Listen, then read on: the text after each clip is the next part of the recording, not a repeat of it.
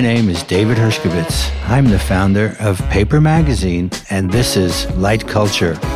Listen, learn, and stay ahead of the curve as I knock heads with cultural disruptors of the past, present, and future.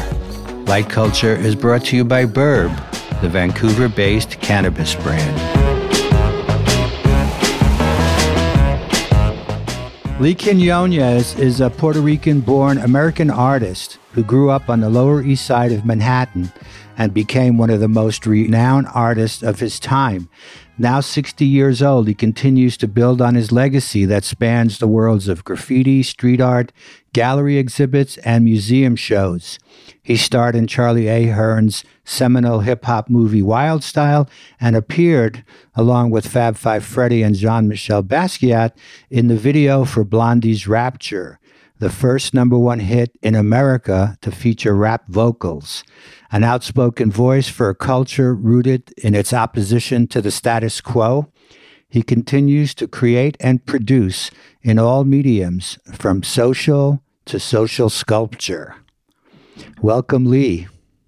Thank you, Dave, and happy to be here. Good to have you. I mentioned social sculpture because that's kind of a field that's of interest to me, is where people are doing things that aren't necessarily producing a work of art or an object or a product, but also fit into their practice. So whereas, let's say, your work in politics most recently, devoting a lot of your time and energy towards the election that just passed, for example, do you look at that as part of your practice? I look at it as a practice of keeping humanity focused on the fundamentals of art. Is radical in itself. It's a radical statement, any which way you look at it. But I look at it as like art needs an audience and art needs an exchange of information. In order for it to have its power, people need to have this discourse between each other. And when you have a world that's upside down and listing to one side, you just have to step up as an artist because you have to be the voice of society. So in a way, it is, I wouldn't necessarily look at it as an art statement, but it's just like a humanity thing, an issue of humanity. When you started at the ripe old age of around 14 doing your work, did you think of yourself as an artist? And, the social world of that time, the city itself was in a terrible state. Was that connected with your work? Did the fact that the city was falling apart, the city was burning, people were poor, it was just a very hard time in the history of New York City. Was that part of the connection in the same way that today things are pretty shitty as well? Yeah, I mean, shitty moments in our lives always come up, right? They always get recasted into society. And there's differences. Back then, I didn't consider myself an artist, even though I've been painting and drawing since I was 5 years old. I couldn't even think like, wow, at 5 years old, I was actually thinking of drawing, but I was. And no one really called me an artist in actually a consistent way until they actually started calling me a graffiti artist. And I was like, well, that's kind of like contradicting because graffiti by definition is to scrawl and deface and be vile with your placement. And you're calling me an artist on the tail end of that. So what am I? Am I a vandal? Am I an artist? But then as I kept on painting and painting more about society and political issues, even on the subways, I started to think of the power of art is to, again, engage with an audience and not necessarily dictate scenarios to them, but just to leave something for food for thought. So then I thought of myself as an artist in my late teens because I knew by the virtue of like what I was, part of that exchange was people saying that is so beautiful, or more importantly, that is so, so powerful, or it changed my life, or it changed my perspective on how I look at life. And that's when I knew that artist and having the power of communication, they go hand in hand. And that's when I said, yes, I am an artist. But before that, I didn't even think of it because New York in itself was upside down. Gerald Ford had just gotten off proclaiming that there was not going to be, that he was just going to let us fall into a deficit black hole. And I figured, I have to fend for myself. I have to reinvent myself. And so did 50,000 other young souls that took to the cans. Did we say we were artists? No, we said we proclaimed ourselves as writers because we were writing. But then the writing evolved and it became something bigger than itself. So when I saw it becoming bigger right before my eyes in the dark, I said, wow, this is really beautiful and powerful. And then I made that connection with what I was hearing outside of myself. Did you have support in your family for what you were doing in those years? I did. I grew up in I would say a privileged household because I grew up in the projects, but surrounded by chaos and death and despair, this whole dystopian atmosphere around my neighborhood. And my mother and father, they had their issues. We were splintered, but we were all under one roof. So I could say safely that I came from a good upbringing because I knew my parents loved me and I loved them and my siblings as well. But they understood that I had to have an outlet. And since I've been a creative person since 5 years old, I think my mother, because of her love of cinema, and she took me to a lot of cinematic, back then, I don't even know if they called them red carpet debuts or whatever, but she understood that I needed to have that outlet. I remember telling her this specifically at maybe 14, 15 years old. Mom, please do not attempt to stop me in my tracks. No pun intended, because if you do, I will do it more. In other words, I will find a way around you and I will make it happen. So she had enough guts, maybe more than I could ever have as a parent now, to say, just come home in one piece and I give you the green light. Maybe hesitantly, but knowing that I was maybe having enough judgment to know that I was smart and sharp enough to not be stupid in such a dangerous situation, because it was dangerous the minute I walked out my door, but it was actually more safer in the subway yards than it was on the streets. So you took refuge in the subway. I did. The trajectory of the artist in the past has been a very slow burn, making it after you die. Your generation changed all that. Haring, Basquiat, Rameau et al. Obviously, they also have one thing in common. They all died young. For those of that era who continue to create, from Kenny Scharf to Futura to Fab Five Freddy, it hasn't been all that easy to stay hot. Now, those blessed with success at an early age have another problem, right? In our culture, fame is fleeting. It's always the next thing that people are looking for. You've been through that process and continue to stretch and explore, not resting on your laurels. What have you learned and what keeps motivating you? What keeps motivating me is that I keep my finger on the pulse of society, as I always say. I keep true to myself, and being truthful with yourself reflects in your work. And you have to have enough confidence that the work comes around, even if it's for a hot minute. Back in 1980, you could have lasting fame for almost as long as you wanted it to be. Now, 15 seconds, it's 15 microseconds now that you're hot and then you're not. I don't keep my focus on that because I have to live with myself and my work and the voice that my work is projecting out. So I feel that my work comes around, and everything that's worthy that comes back to me is just because it was meant to be. So if people give me attention now and embrace me, that can come from either nostalgic reasons, but it could also be that I've tapped onto something and knee-jerked people, which I love to do. And that's only because I've just been keeping my focus on what really moves me to make work. So the work always reflects life, vice versa. So that's the way I look at it. I really try not to get myself in a Twitterized moment like everyone else's. And that's not a diss to anyone, because people are living in a very fast paced thing. But my saying is, if life is so short, why are we rushing through it? So I slow burn in my own stove, and I feel good with my work because I have to ultimately live with it as I'm creating it in my studio now. And that process has to have a strong pillar for it to stand the test of time outside of that, whether it's hot or not. So how do you keep your finger on the pulse now? What is it that you respond to most and react to that tells you something that makes you react?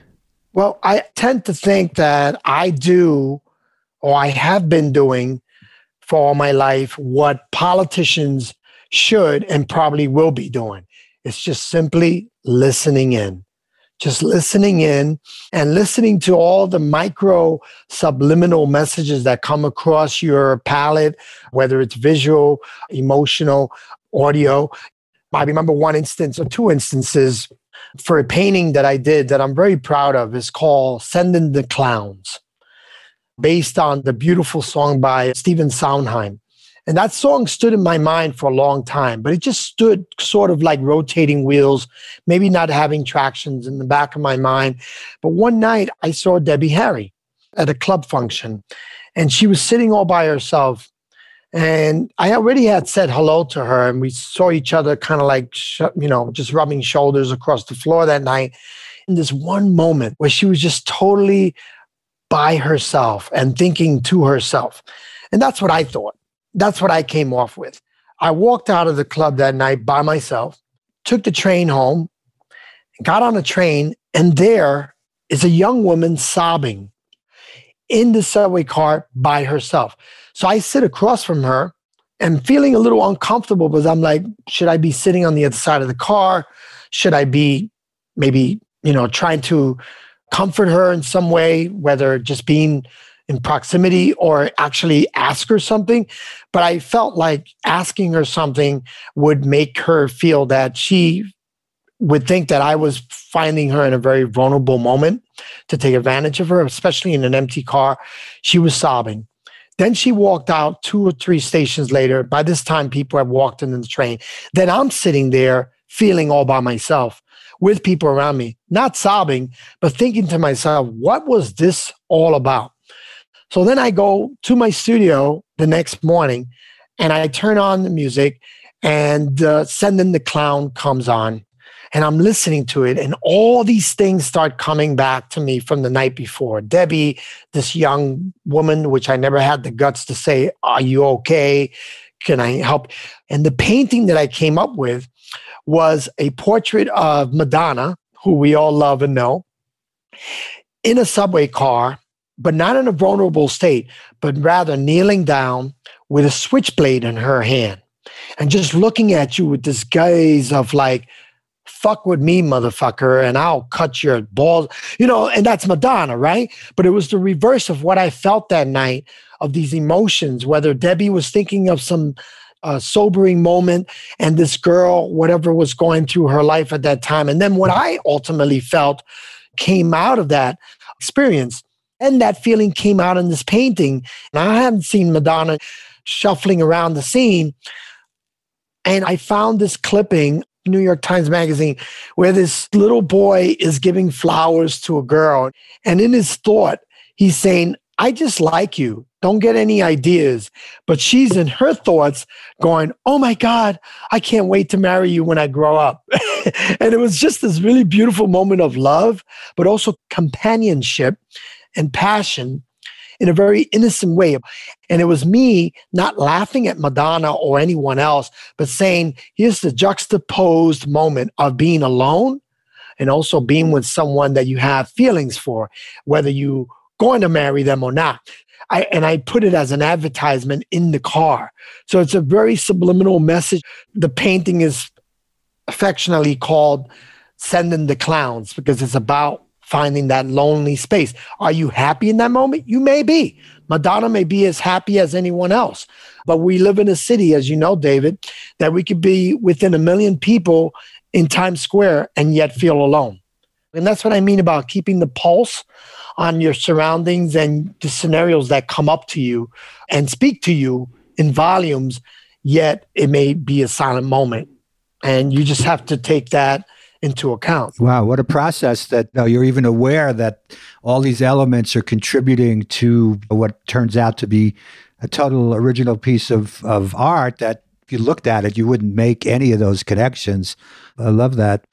The past is so much a part of our present, right? And on Facebook, for example, there's so many groups that are talking about Danceteria, the Mud Club, CBGBs. I was here, I was there, I knew so-and-so. Is it possible or even necessary to transcend that and be in the moment without also being nostalgic at the same time?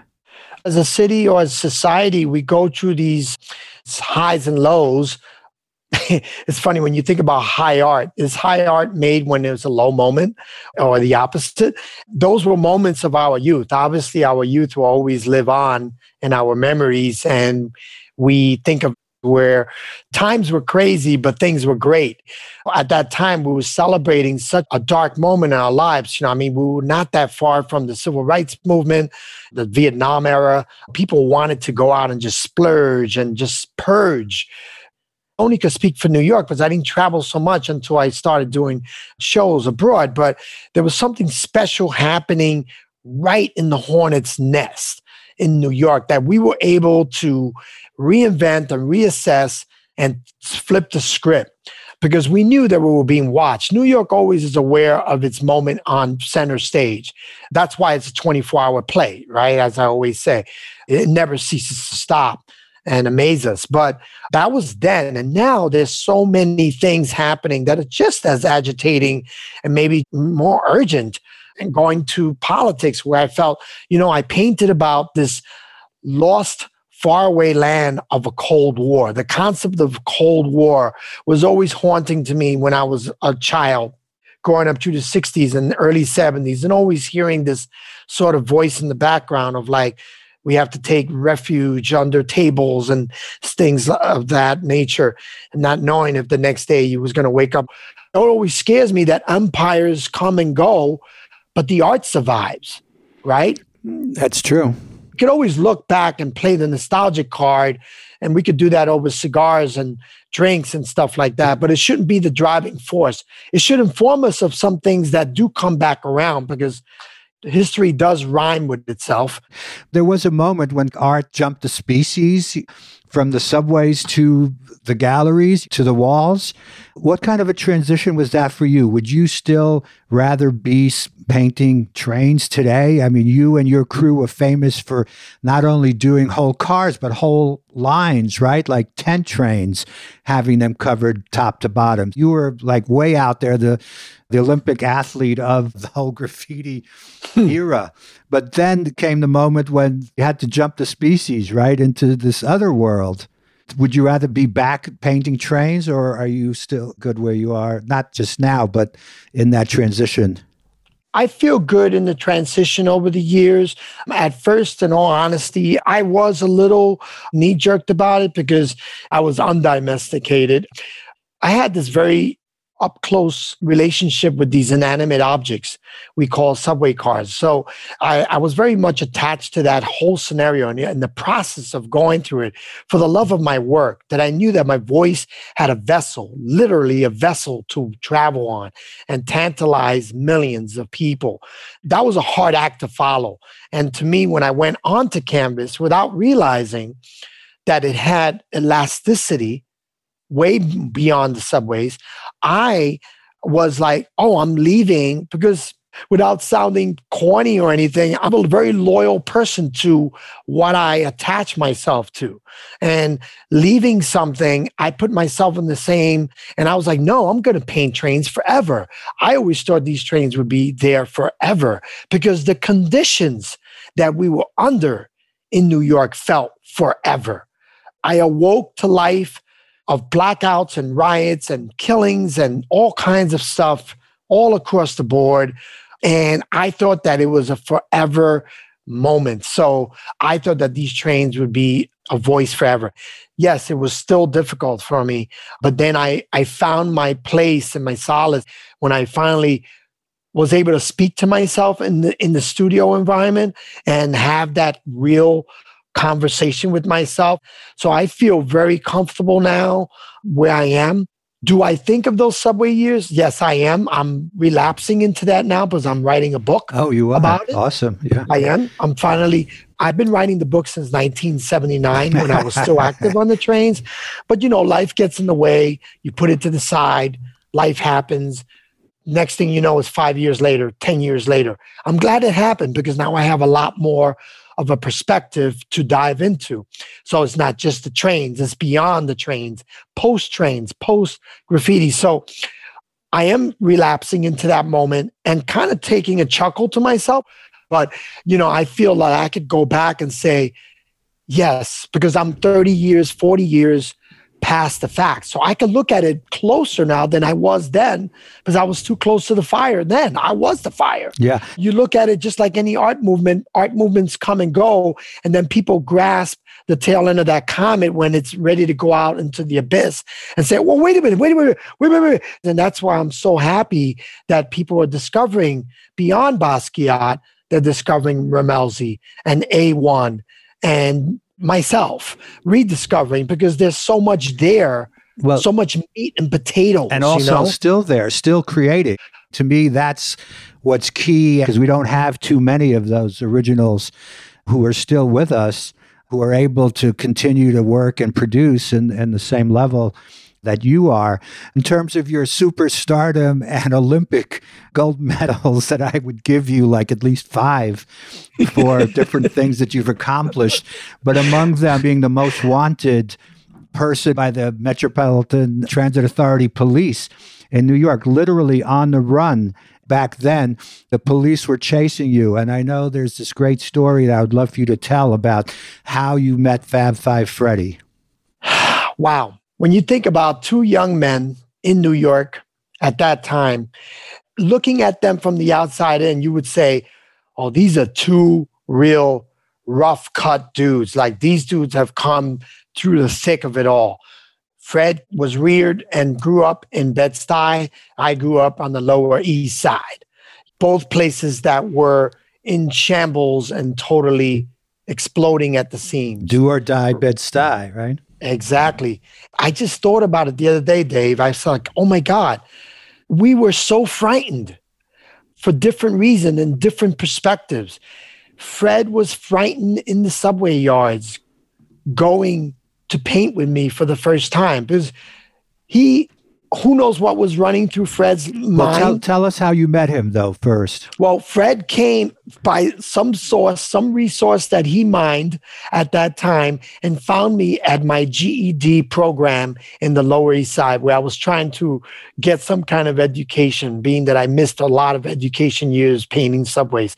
So he came into the classroom, trench coat and all, dark sunglasses, classic MO, Fred, and reached over to the teacher who was also like surprised, like, who's this gentleman?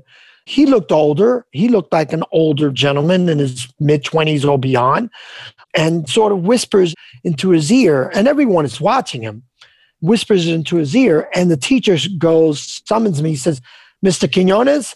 And when they call you by your last name, you're probably in trouble. Yeah. So, Mr. Quinones, this gentleman would like to have a conversation with you after class. I came to the conclusion right there and then, oh my God, they finally got me. They know who I am. They know they knew where I lived, but they know all my moving parts. You thought he was a cop? Yeah. I swore he was a cop. He looked like a cop, a detective. He might have even looked like one of the cops that was sent in to try to apprehend me back in the mid-70s, but wasn't fast enough because to this day, Dave, at 60 years old, I can outrun some teenagers.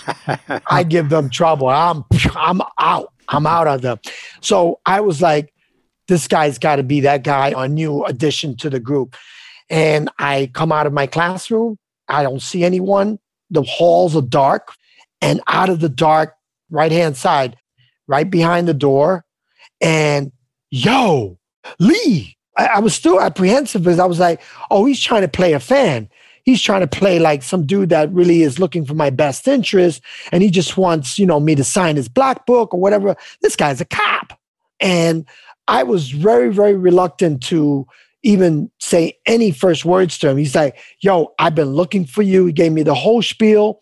I've been looking for you because I've been following your work. And I really think that we can do some great things together. And I'm looking at him up and down like, this guy's a cop. Where's his shield? Where's the other cops? He's got the backup. They're waiting downstairs in the patio. So anyway, he talks to me. I walk him out of the building. There's no cops outside. I think we walked down the block or so. And I said, yeah, I'll see you around. I was always that elusive for obvious reasons. I'll see you around. But he came around. He kept on coming around and seeking me out. And then we started talking more. I was like, this guy's really either putting a really good wool over my eyes or he's really for truth. But then what is this truth? What do you mean we could make this into, and saying to myself, wow, I had arrived as an artist. It was back in 1978 when I created the first handball court, top to bottom, full scale mural in the spring of 1978. Exactly. Another Olympic medal for that. And to this day, I still say, right? I mean, it created this whole mural thing that's like huge out there right now. Yes, arguably the first street art painting of its kind. No one had ever experimented with something so big because it took an amount of time to create that. So that amount of time made you a vulnerable target. But I took the chance. I took the leap of faith based on me knowing I was an artist. How could they arrest an artist? How could they apprehend an artist? I am painting the town red, literally, but I am not painting it with the color of blood like many of my peers had before and throughout that time.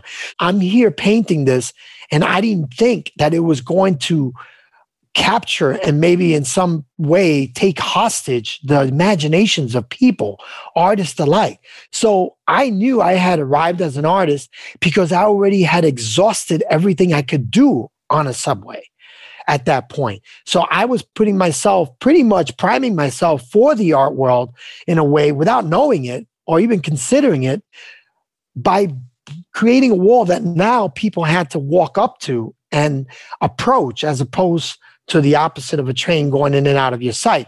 So I was now putting myself on a platform that people could get access to me. Oh, we know who that guy is. Oh, we know where he lives. We know his proximity, shot across the bow, whatever you want to call it, of the art world. Like, this is not just kids. This is not even children. These are young minds that want to and can change the status quo, both inside and outside the art world.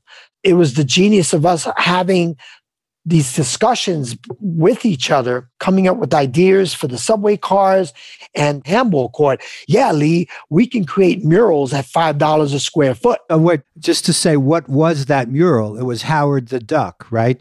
It was Howard the Duck, yes. Why was it Howard the Duck? What did that represent to you?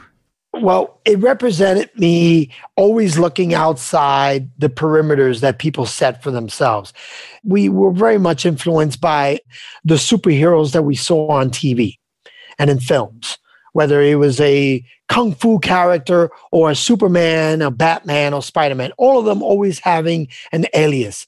There were good doers in society or the average journalist, right? But then at night, they became these superheroes, not only for their cities, but for themselves, inside themselves, finding a place of like comfort that I can change my identity, become this whole other alternative, and be feeling really good without even letting yourself be known like we all do now, right? We all want to be Instagram stars.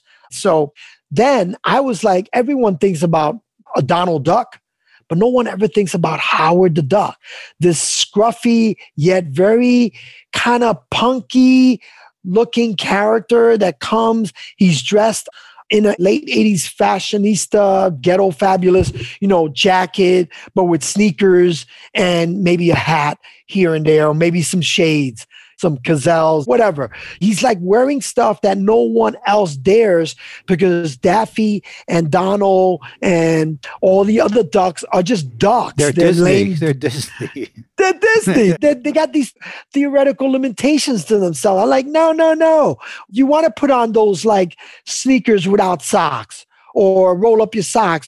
I always thought of him as the guy that represented my character more than any other character. I knew I was the Spider-Man that can go across that subway car without a ladder. I can clamp onto that car. But that was that. But now I'm above ground, more exposed. And Howard the Duck, he's this almost like extraterrestrial, shadowy figure that makes the statement and then walks away and comes back differently. I feel that that's what makes a true artist, not to go by what the status quo makes you be famous for, but to question yourself and always challenge yourself. So that wall was a challenge, not only logistically for like, oh man, I can get caught because I'm going to be at this wall for 10 hours in the open for everyone to see. But I pulled it off under the cover of darkness. And the next day, the whole world exploded, including the school that was adjacent to the wall, which I was trying to attend, but I couldn't. And I think that wall basically blew Fab Five Freddy away. He was like, wow, this dude is really on a mission. And I was on a mission. Was this my last hurrah? Basically saying I could have done that, should have done that. But no, I was continuing to do that by creating that wall. You also took another Olympic gold for becoming an actor. What made you think that you could possibly star in a film, which you did, Wild Style, which has since become a seminal movie of that era, which tells the story about a graffiti artist played by you, someone who doesn't want to be recognized, who's afraid of being arrested, who, as the art world discovers what's happening there, wants to bring this graffiti work into the art gallery system, right? With Patty Astor, who went on to find the Fun Gallery, Freddie, so it's like a movie that people quote by heart at this point. So what made you think that you could be an actor? Charlie Ahern, along with Fred, to a certain degree, they deserve a medal for dealing with very secretive self. I was very much an introvert for obvious reasons. So to be in that film, first, I have always been in love with film. Dating back to my first supporter, my mother. She loved cinema because she was in love with certain incredible actors of her age, Burt Lancaster, Christopher Lee.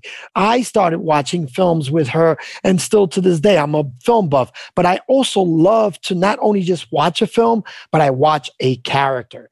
If he or she is convincing, I want to be riding shotgun with that person. So I've always been in love with the idea of being a character and changing gears. And acting gives you the privilege, especially when there's a good story behind it. Mind you, Wild Style was too close to me. So I was difficult. I was very reluctant to be part of the film at first. I was like, no, I'm not letting out my secrets.